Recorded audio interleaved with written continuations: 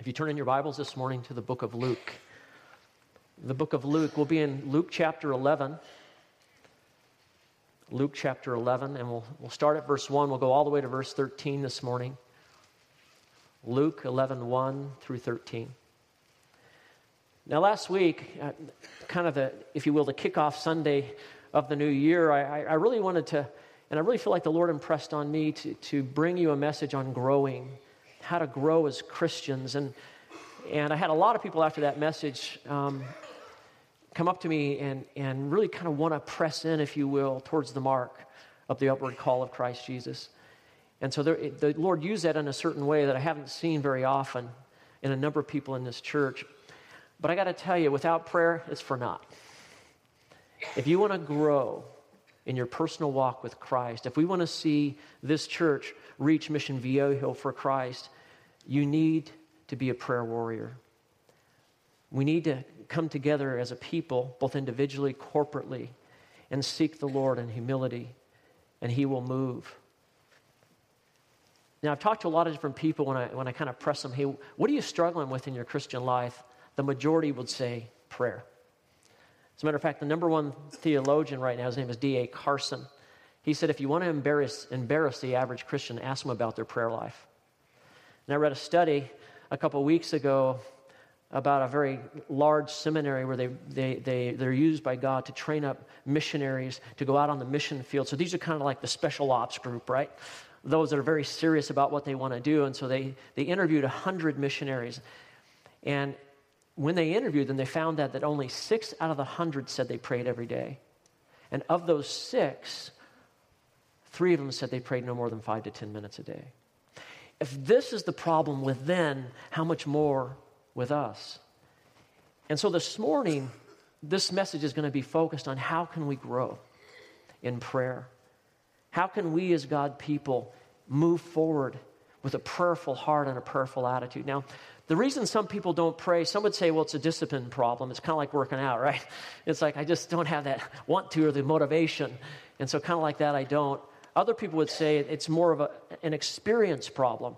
You know, I pray, but I get distracted, and I really don't feel like God's moving. And some people might say that you really don't know what God does.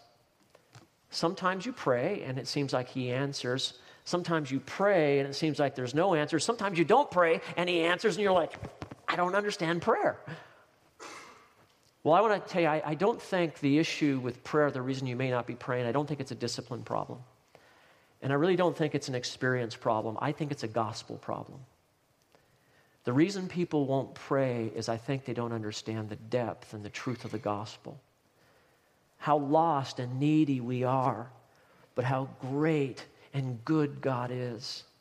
And when that grips our heart, man, that's a different motivation.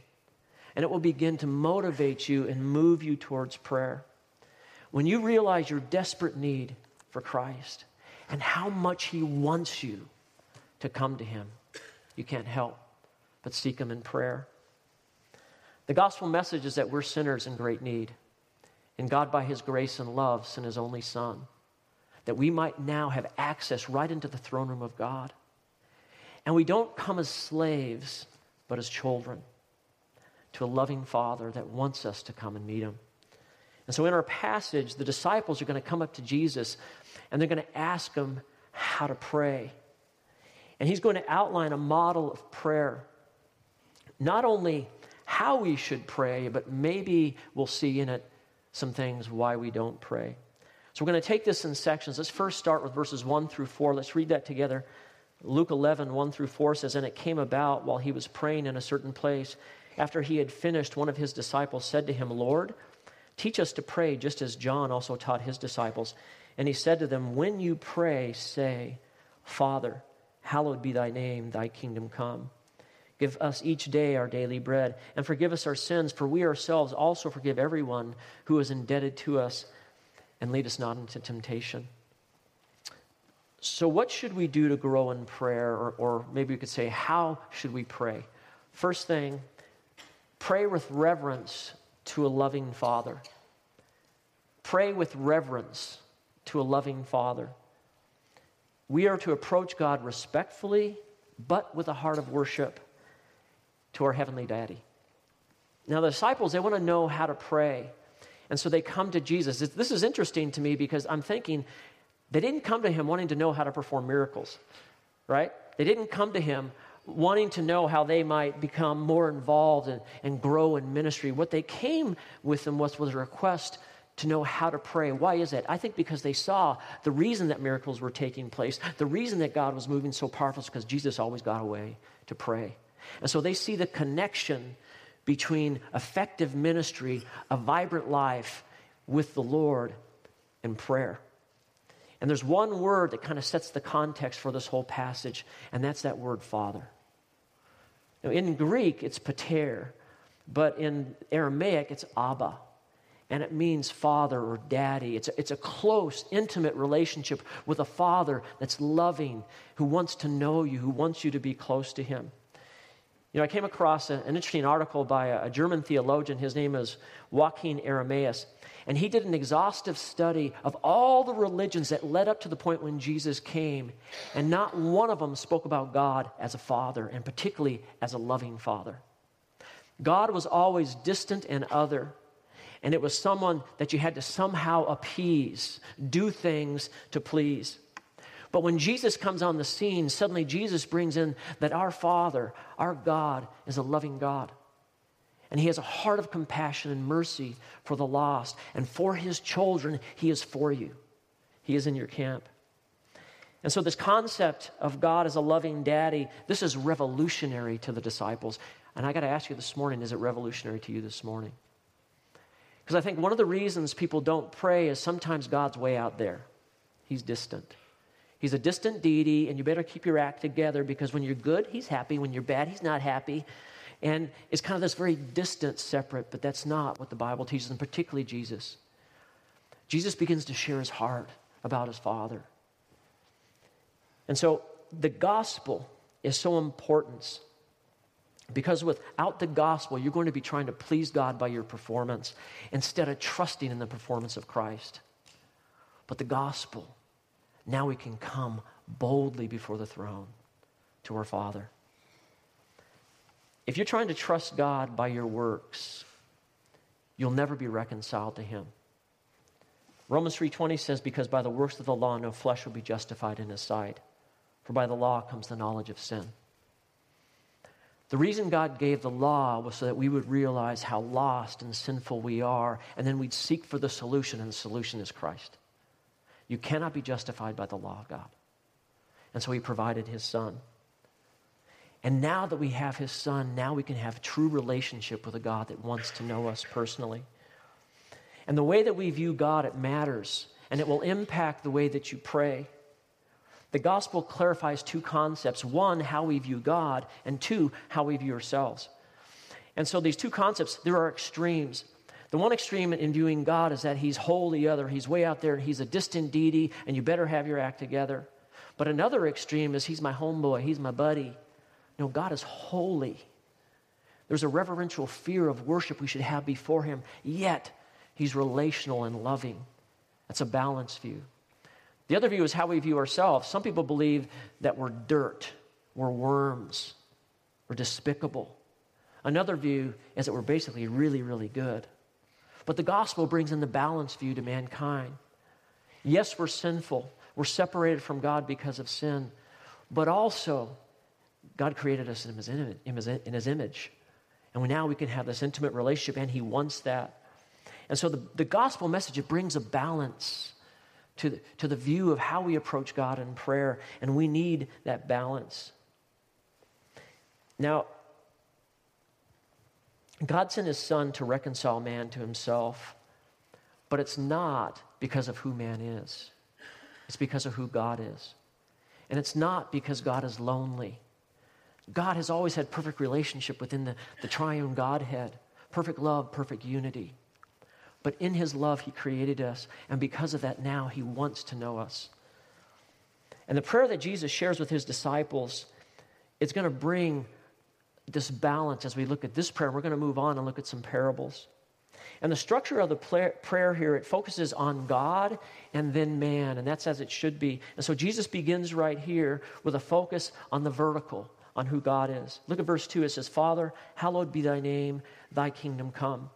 This is a focus on who God is and what his will is. Now, this is an abbreviated version from Matthew chapter 6. In Matthew chapter 6, Luke leaves out, thy will be done on earth as it is in heaven. And the reason I think he leaves that out is because he says, thy kingdom come. It's kind of, he already expects that that's what's going to happen. Since thy kingdom comes, his will is going to be done. But a key to effective prayer is to understand that God is a loving Father, that he is intimate.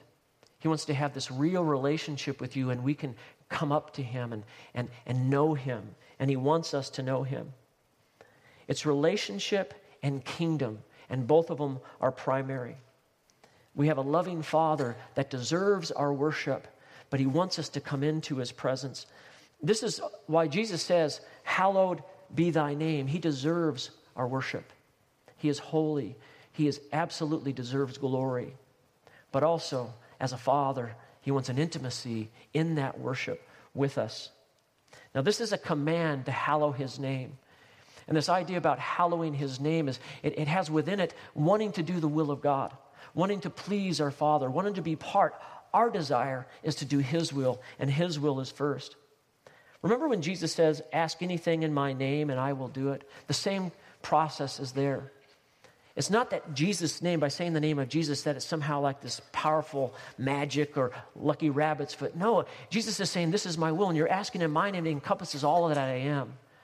And when you ask something in my name, you're saying you want my will to be involved. And it motivates our heart to do the will of God and to want to be pleasing to him. And the main focus of our prayer should always begin with who God is, what he wants to him in worship. So we begin our prayers with a focus upward. It should never be self-centered. Our prayer should never be all about what we want, what we desire. It's all about us, God, and you need to do this, or you somehow think that your faith somehow makes God do something. That's not the way that prayer works. With an understanding rightly who he is, we can come in boldly, but also humbly, and we know that he wants us to be with him as his children. We always should approach the Lord with an attitude of reverence, of worship, but also intimacy. And not only that, he says that he wants his kingdom to come. He says, thy kingdom come. This is a prayer for God's kingdom to rule. Now, presently, God's kingdom rules in your heart through the work of the Holy Spirit. I call it an already, not yet. Already, he resides in you. The kingdom is with you. Do you understand wherever you go, you bring the kingdom of God with you? You are his ambassador. God is reigning here in the hearts of men. But one day, it's future tense, we pray for his kingdom to be established fully on the earth. And on that great day, the Lord will rule in all power. But right now, he rules our hearts. And so we pray, Lord, rule me. Rule my heart. Thy kingdom come. Have your way with me. Your will be done, Lord, with me. And we impact the world. Lord, have your rule in this world. Do the work. Now, he's sovereign king, and because he's sovereign king, it impacts the way that we pray. I turn my wants to his wants. I want his kingdom work to be done more than my kingdom. Prayer demands commitment. And as a kingdom citizen, I'm committed to my king. And so it demands that I go forward before him regularly. And also, his kingdom is to be pursued above all else. I seek what he wants and his will, even over my own. And so we're praying to the vertical first, but now that we've done the vertical, now Jesus tells us to pray for the horizontal, our needs. Now this is both physical needs, but also spiritual needs, and we have both. Look at verses 3 and 4. He says, give us each day our daily bread and forgive us our sins, for we ourselves also forgive everyone who's indebted to us, and lead us not into temptation. How often we start prayer, right, with our own stuff. How often we forget just to come before the throne of God, worship him, seek his kingdom first, and then go into the things that we need. But Jesus says he's interested in the things that we need. God cares. And our prayers deal with both the physical and the spiritual. He says, give us each day our daily bread. Now, when I was kind of break down this text literally means our bread tomorrow, give us today. It kind of has both aspects. It's the ongoing daily needs, not all of our wants, but our needs. Now, I don't know if any of you have prayed, Lord, I'm out of food. I need food today. That doesn't happen too much in America, does it? But I can tell you where Pastor Jimmy's going, that is a real, honest prayer before God. And so what God is concerned for his people is that we know God's with us, even for those little things. I think what he's shown here is the intimacy of the little things in your life. Those things that are pressing in on you, those things that are important to you. God cares, and he wants you to bring them to him regularly. And your heart is, you have the ability to come before him as a father and bring even the smallest details to him. I was talking to a brother the other day, and he says he even brings, when he's pulling into a parking lot, God, would you open up a parking space for me? And sure enough, God answers that prayer. The little things, he involves God with everything in his life. And God wants us to, even the minutest details. And so you have this dynamic prayer life going upwards. You have this prayer life going outwards. And it's a model prayer. It's not supposed to be a repetitive prayer that some of the denominations say. Jesus says in Matthew 6:7, and when you're praying, do not use meaningless repetition as the Gentiles do, for they suppose that they will be heard by their many words. Therefore, do not be like them, for your Father knows what you need before you ask him. He knows our needs, but he calls us to come in. So the first part of the prayer is vertical. The second part of the prayer is horizontal for physical, but then it's also horizontal for inward. We'd call it spiritual. It's spiritual. We need to deal with the spiritual things of our life, our spiritual needs. In verse 4, he says, forgive us our sins, for we ourselves also forgive everyone who's indebted to us. True believers are forgiven, but also we forgive. And this does not mean that we don't wrestle with forgiveness. This is a very difficult and intimate part of our life, isn't it? This area of forgiveness. And many of us have been offended by people and hurt deeply by it. But the heart of a Christian, and the key he's saying here is that you want to be what God wants you to be. And as the example of Jesus is to us being forgiven, God calls us to forgive. And if you're struggling in that, he's saying go to him regularly and ask him to help you to forgive. Now, forgiveness is not dependent on a person's repentance. Now, some people say, well, until they repent, I can't forgive them. That's not true. Jesus from the cross said, Father, forgive them, for they know not what they do. And all the people there said, oh, we're so sorry. No, he forgave them already. Our heart is to be for forgiveness. We're to ask God to help us forgive. With repentance comes reconciliation and restoration. But our heart needs to be given over to God and say, God, would you help me to forgive them as Christ forgives? And when you know the gospel, and the gap between you and who God is and how much he has forgiven you not only once but continues to forgive you, that motivates you to want to forgive others. And it changes the dynamic of the prayer for forgiveness. And forgiving other people is very important. One reason is for our own health. Bitterness kills, and bitterness is a sin, and it separates you from that intimate fellowship with the Father. So you don't want to have a bitter heart before the Lord. Forgiveness also provides health of the church. When so many people are bitter towards others, it makes it very difficult for a church to be effective and impactful on the community. And also, guys, it's a witness. When people see that Christians are willing to forgive, it impacts the nation. Do you guys remember I think it was back in June, you had that church, it was called the Emmanuel AME Church, where you had the shooter that came in. And he shot up a number of people within the church. And then what did the family members do? You remember on the news? They said they forgave him. And it was blowing the minds of the news. You remember that? That was a witness. And that's what forgiveness does. When we can learn to truly forgive the way Christ forgives, it will impact our culture in the world. See, the world, what's it about? It's about getting even, isn't it? The world wants to get even. But Christ calls us to forgive. And not only does he talk about forgiveness, but he also talks about temptation. He says, lead us not into temptation. This is also a spiritual need. Now we need to first of all know that the Lord never tempts, and he cannot be tempted. James tells us in James 1:13, let no one say when he's tempted that I'm being tempted by God. For God cannot be tempted by evil, and he himself does not tempt anyone. And we also know that God will provide a way of escape, it tells us in 1 Corinthians 10. And so God is with us in temptation. By the way, temptation is not a sin. But to give in to temptation, it becomes sin. And so we have a Father that we can go to, upward in praise and worship, outward for our physical needs, inward spiritually for forgiveness, for temptation, and those other things spiritually. Upward, outward, inward. Upward, outward, inward.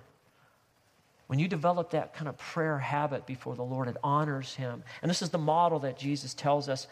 And it's with reverence, understanding that he's holy, worship, but also intimacy to a Father that longs us to be with him. And by the way, you cannot have this intimacy unless you know Christ.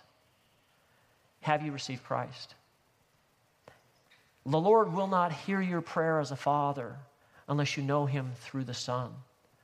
To receive Christ means to welcome him in. Have you welcomed Christ in? Once you have, now you have access to the throne. You ever notice how little kids have no problem interrupting their parents?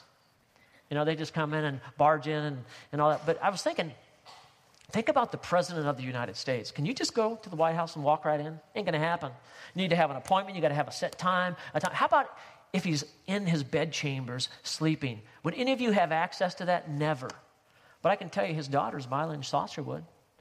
They got a problem. They walk down the hall and they knock in. They walk in and say, Daddy, I got a problem. They have direct access to the most powerful man in the world. How much more, God says, do you have with me? You have direct access to my throne. Come. Take advantage of this. Don't be distant. Because he has opened a door and you've been adopted as his children. And we get the opportunity to call him Daddy, Father, Abba. We pray with reverence to a loving Father. That's the first thing. If you want to have a dynamic, growing prayer life, do that. Pray with reverence to Heavenly Father, a loving Father. Second, we should pray with persistence to a faithful friend. Persistence to a faithful friend.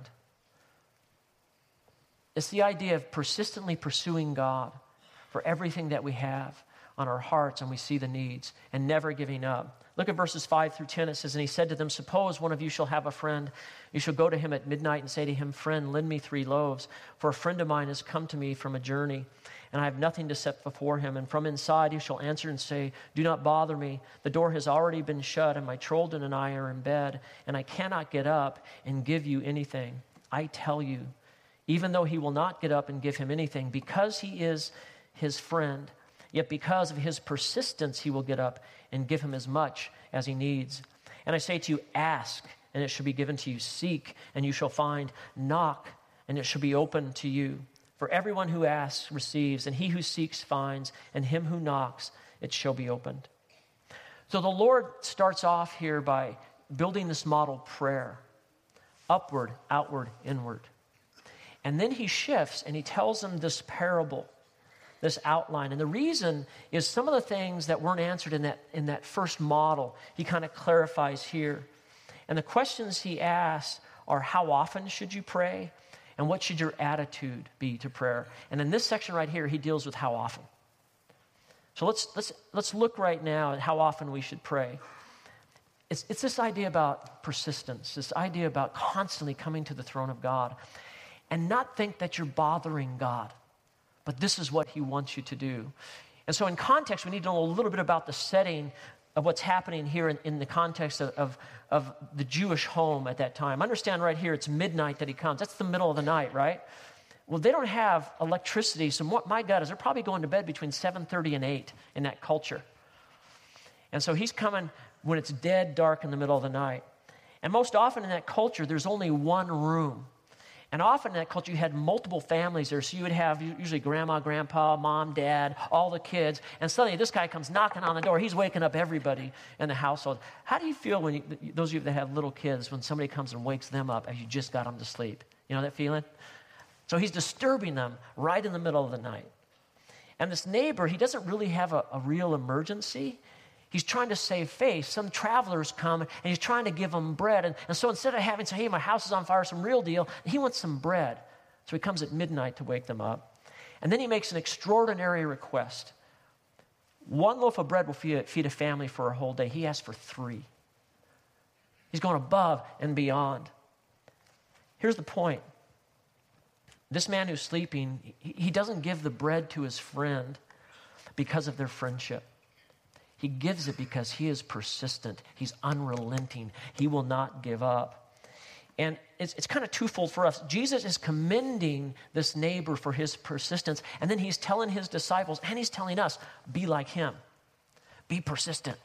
Keep doing that before your Father.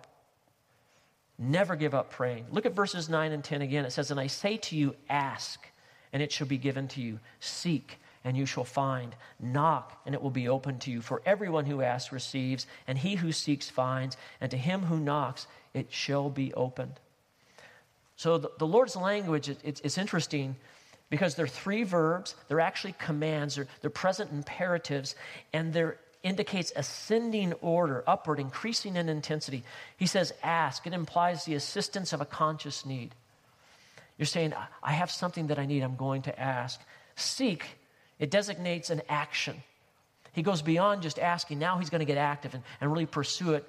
Knock means persistence, persevering, constantly coming, constantly knocking. The way it's read, if you look at it, you could just say, keep on asking and it will be given to you. Keep on seeking and you will find. Keep on knocking and the door will be open to you. And this is a picture of a person that will not give up. Will not. They are determined before God. But how often do we give up? A lot. How often do we forget? We start out strong, right? A week later, like, what was I praying for? Right? He's saying, the things that you have before God, bring them often because he wants to hear them. And he's saying, be like this. And what there is, there's a contrast. And these are really important things for us to get. This friend in the house with the bread is contrasted with God. Now, this is a frail, sinful man. He needs sleep. He doesn't want to be disturbed. He has limited resources. He cares more about his own family than he does to the man that's knocking at his door. But now when you look at God, he never sleeps. He's always ready to hear your request. He has unlimited resources, and he wants you to come and bug him. He wants you to come and say, hey, I got a big deal going on. It pleases him.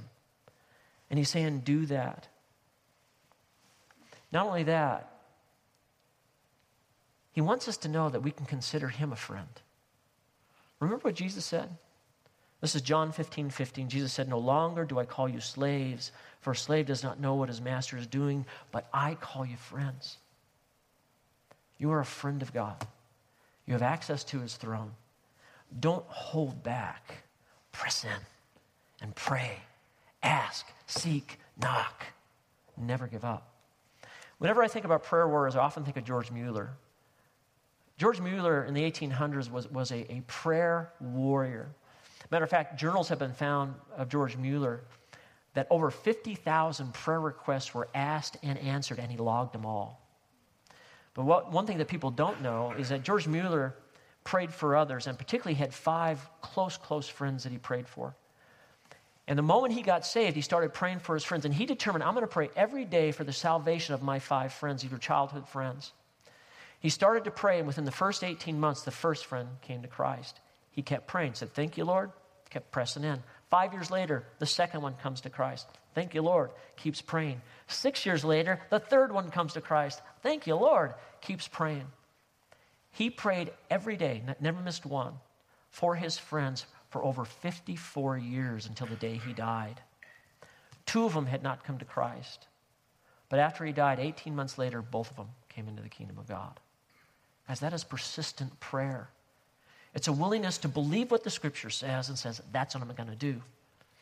I don't know if you've ever heard pastor and preacher E.V. Hill. Now, he died in 2003, but I got to tell you, that guy's a dynamic preacher.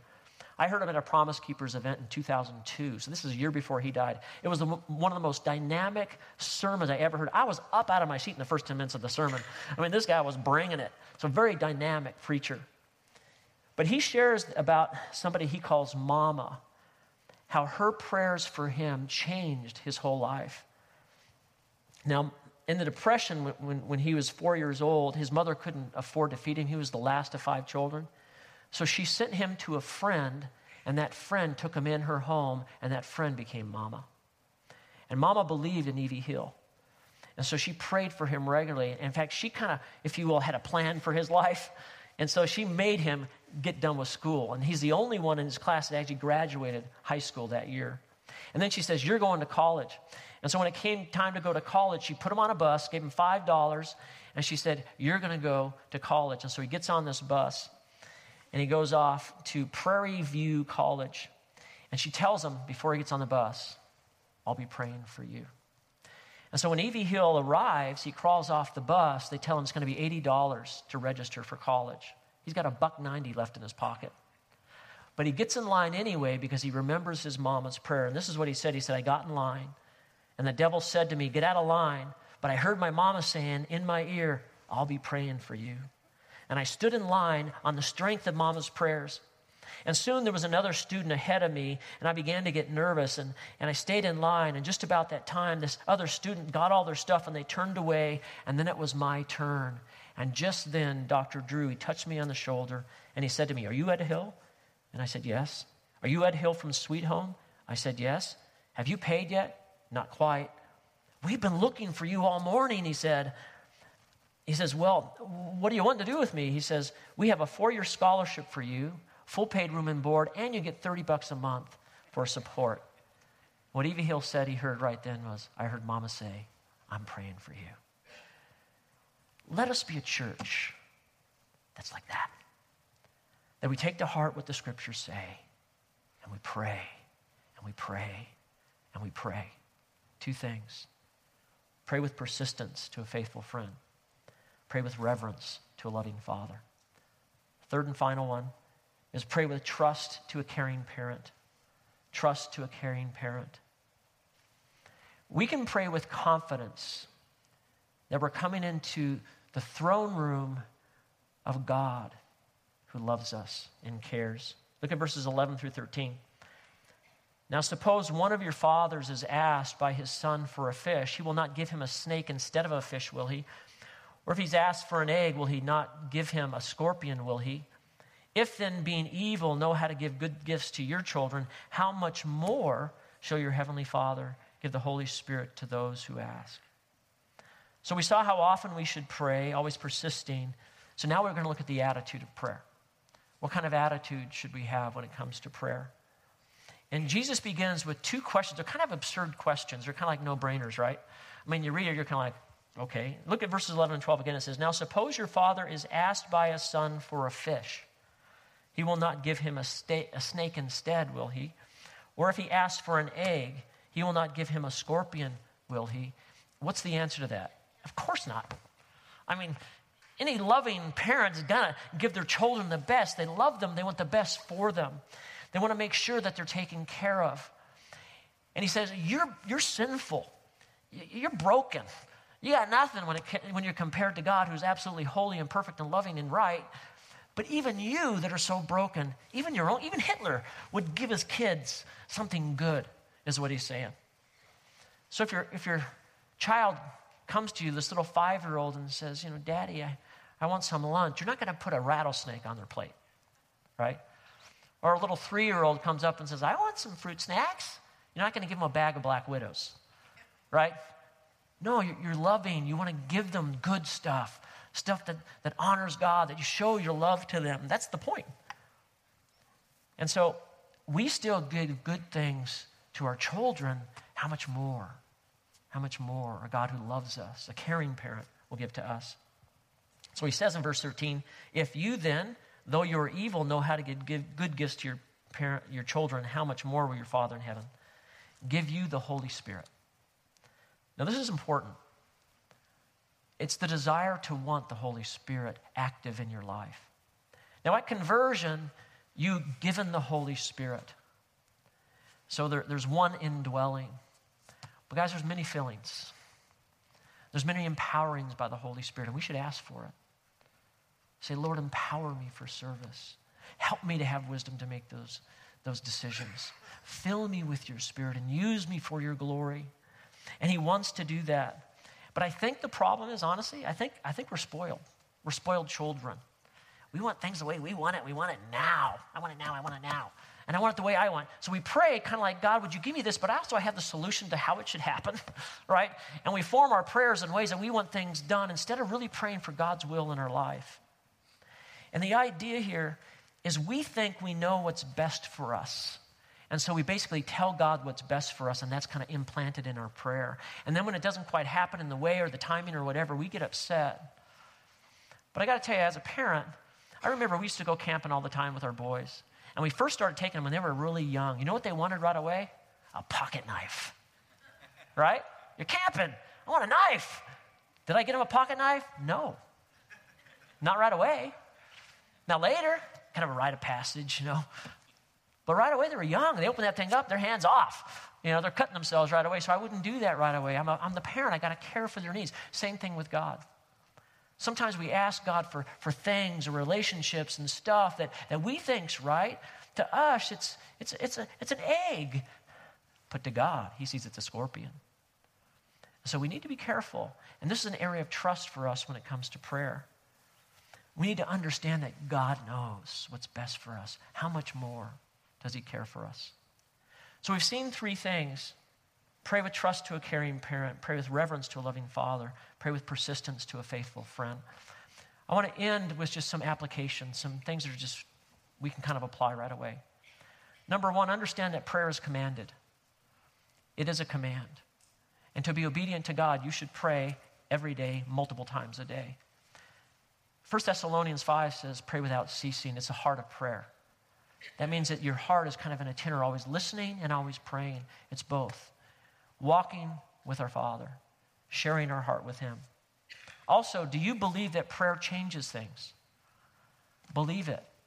I don't know if you've ever seen that movie by C.S. Lewis. It's about him. It's called Shadowlands. It's kind of his story. And there's a scene in there when he just got married and he's with his new bride. Her name was Joy Davidman. And they go into their bedroom to prepare for bed, and he gets on his knees and he begins to pray. And she asks him a question. She says, do you actually believe that prayer changes things? It's interesting. This is what he said. He said, well, I don't believe my prayer actually changes things, but prayer changes me. Guys, it sounds really spiritual. He's wrong. It does change him, but it also changes things. This is the mode and the means in which God uses and wants to use us in the process of changing dynamics spiritually in the world. He commands us to pray. He wants you involved. Yes, it changes you, but yes, prayer affects change. Believe it and pray often. Also, do you know how desperately you need God's mercy? You need it. I need it. That motivates our prayer, and God loves to give mercy. He loves to give grace, and we know that. It motivates us. Do it often. Peter says this, humble yourselves, therefore, under the mighty hand of God, that he may exalt you at the proper time, casting all your anxiety upon him, for he cares for you, and he does. Also, prayer glorifies God. Prayer glorifies God because it shows God how much we need him. It's an act of humility. It's a recognition that we have that, man, Lord, I need you so much. I am desperate for you. And what it shows is not so much that you need your stuff taken care of, but you need him. I need God. The stuff is secondary. He is primary. Finally, pray like a trusting child. A little one. I'm needy, man. I need my dad's help. I want to go in there and I say, Dad, I got major problems, way beyond me. But I trust you, Lord. Help me, and I know you will. I hope we'll be that kind of a church. You want to be that kind of a church? Let's do it. Let's close in prayer. Well, Father, we thank you for your grace, the goodness of who you are. Thank you, Lord, that you give such a clear prescription on how to grow in prayer, Lord. Thank you that we can come before you boldly, but know how much you want us to, Lord, and know that you're a Father that loves and cares for every need. And so now, Father, we give you our hearts in Jesus' name. Amen. Can I please have you stand?